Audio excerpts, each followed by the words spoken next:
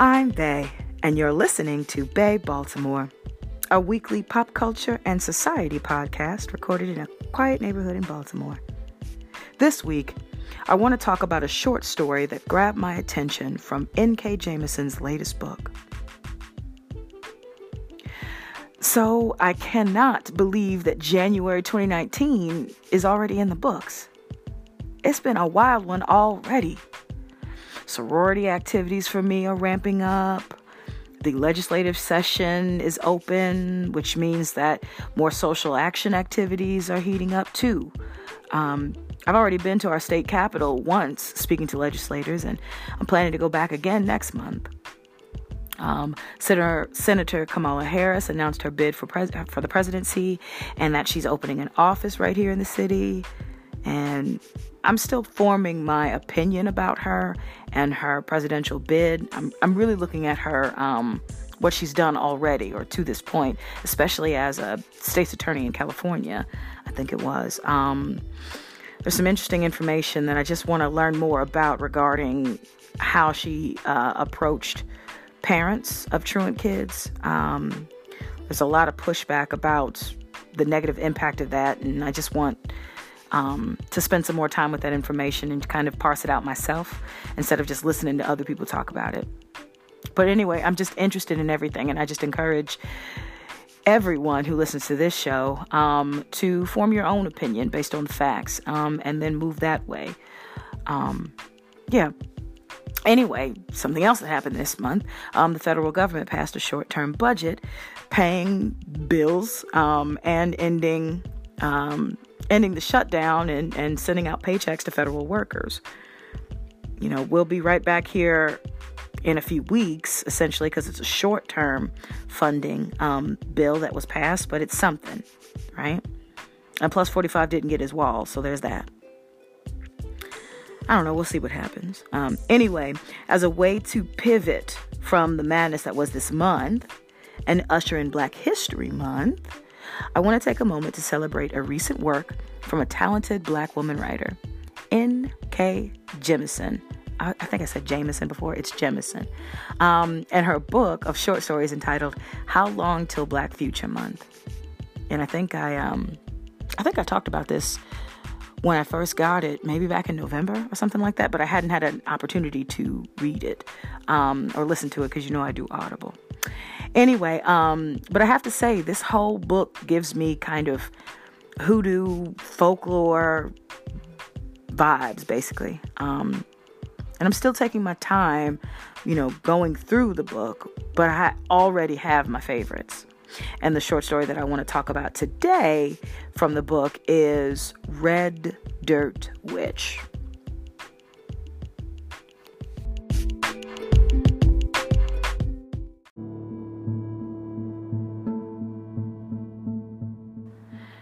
So, Red Dirt Witch is a short story by N.K. Jemisin from her latest book, How Long Till Black Future Month. And the book itself came out earlier this fall to much fanfare. The cover of the book has this little black girl backlit to highlight her magnificent coif and kind of low lighting to, illuminate her skin, her beautiful brown skin, and her handmade jewelry too. It's kind of like a natural kind of feel to it, like an earthy kind of feel to the picture itself. Anyway, the child, she looks regal, radiant even. Anyway, to me, Red Dirt Witch, it and most of the stories in the book itself read like hoodoo folklore. Do you know what I mean? And Red Dirt Witch is set sometime in the early 20th century in the Jim Crow South, or maybe middle 20th century in the Jim Crow South. And it's kind of like Hold'em Tab, that story I read in the first episode of my Black American Folklore series back in October. You have a second, just check it out if you would. Anyway, the main character of Red Dirt Witch, her name is Emmeline, or M for short.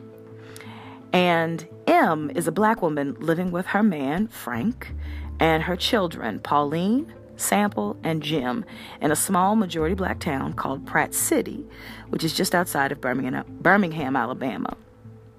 And we learn that M has significant powers that has been passed on to her from her line, and she has passed that power on to her children, especially Pauline. Now, I just want to pause here. It's definitely clear that she's passed on her powers to Pauline, but I'm not 100% sure that she has passed it on to her other two kids, her boys. Anyhow, the story kind of opens where M has an ominous, reoccurring dream for a year foretelling the coming of a white woman, a witch. And when the burgundy-haired white woman appears, or comes down M's red dirt road to bargain for her most precious gift of all, M has to make a painful choice. Surrender one life for 3 or lose everything. But Pauline, who is coming of age and into her power, complicates things when she reveals that she has begun to have the same dream that M has had, and Miss Pauline can interpret it. And with the confidence of youth, Pauline bargains with the witch to give her own life for that of her mother and her brothers, forcing M to make an even greater sacrifice that will ensure her family's safety and that of black folks across the country for generations to come.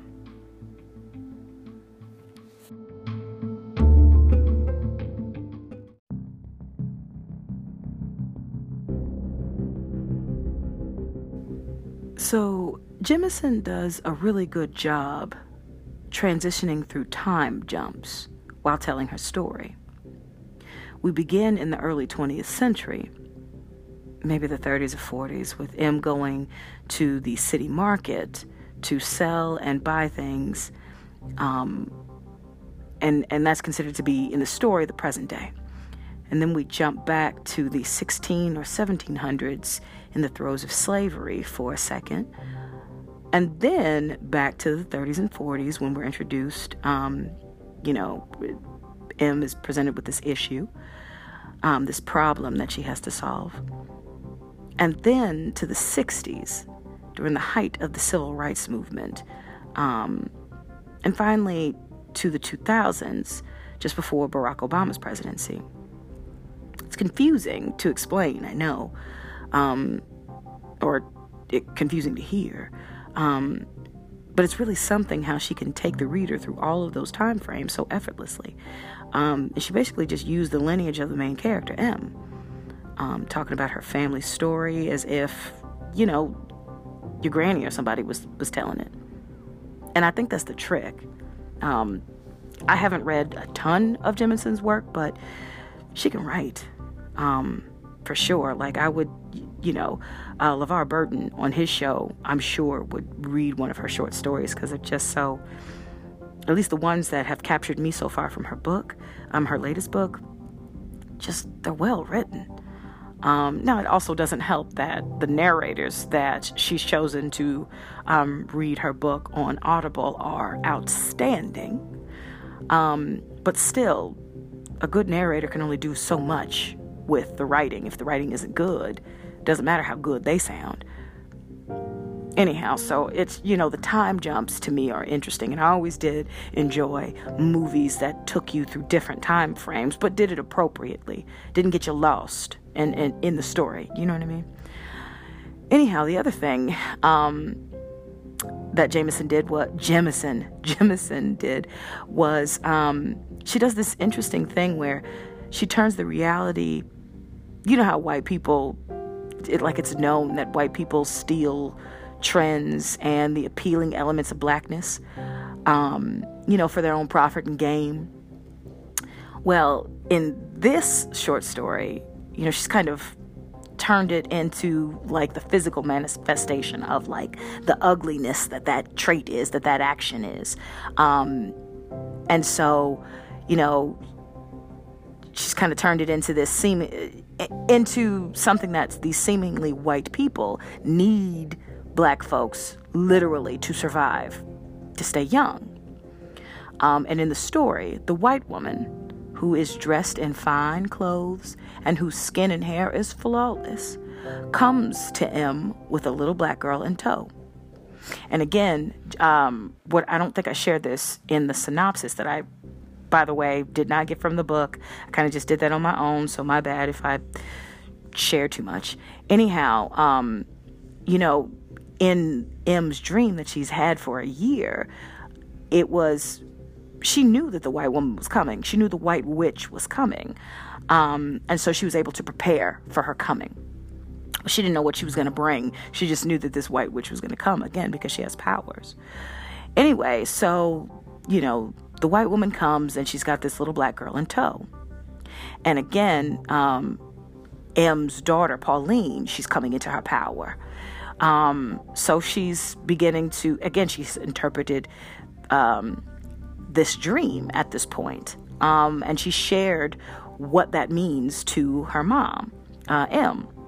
And anyway, so M's daughter, Pauline, intuits pretty quickly, looking at and listening to the white woman, the white witch, talk. She intuits pretty quickly that the white woman is using the little girl for the little girl's power.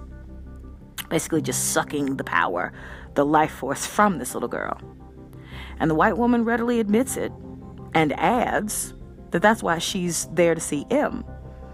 And she intends to leave eventually with M's children in her possession.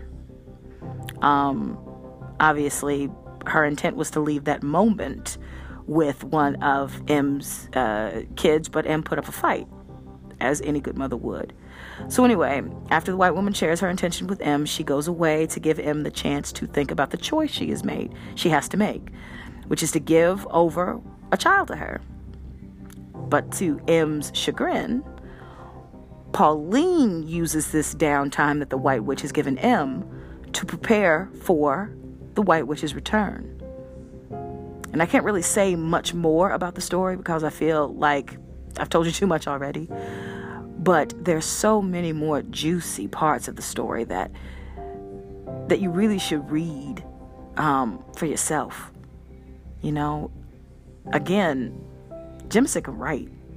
And the narrator's really good in the Audible book, but I can imagine you reading it yourself adds some magic to it.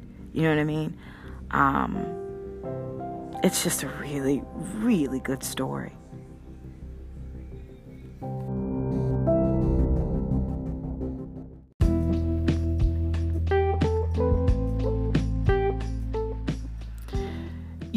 It just occurred to me that I want to get my language together on something I said a minute ago. The idea that all white people steal the best elements of black culture isn't 100% true. But white culture, not every white person does that, but white culture as a whole tends to do that, tends to monetize the cool parts of blackness. Yep, that's it. That's it. And some black folk are fortunate enough to, get some money out of it in turn. But by and large, black folks as a culture and as a community, we don't get any money off of that theft.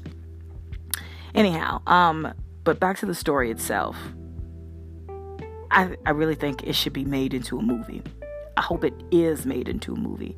And I know there are other more deserving, writers and other stories that probably should be made into one first. But this is a beauty to behold.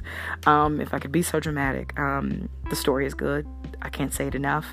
I encourage you to, if you're an Audible subscriber, you can hop on Audible right now. And I'm not getting anything to say this, but you can, do a trial for Audible right now and get a free book that at the end of the trial, you can keep that book regardless of whether or not you move forward and become a member of Audible. But this is one of those books that I would do that for. It's really good, and it's got so much good stuff in it, and it's just a great writer, and she does a really good job of mixing the past and the present and the future and in interesting ways, and one of the best examples of her doing that is Red Dirt Witch. I really want to see this on the small screen or big screen at this point. It really doesn't matter. YouTube, I promise you, it does not matter to me. Anyhow. All right. That's it for now. Be sure to send me a message via the Anchor.fm app and donate. Even 99 cents will be a helpful contribution. Please also consider leaving me a favorable rating for the show on CastBox, Anchor.fm, Breaker, Radio Public, Pocket Cast, Google Podcast, Apple Podcast, Spotify, or wherever you listen to this show. All right. I appreciate you. Thanks for listening. Until next time.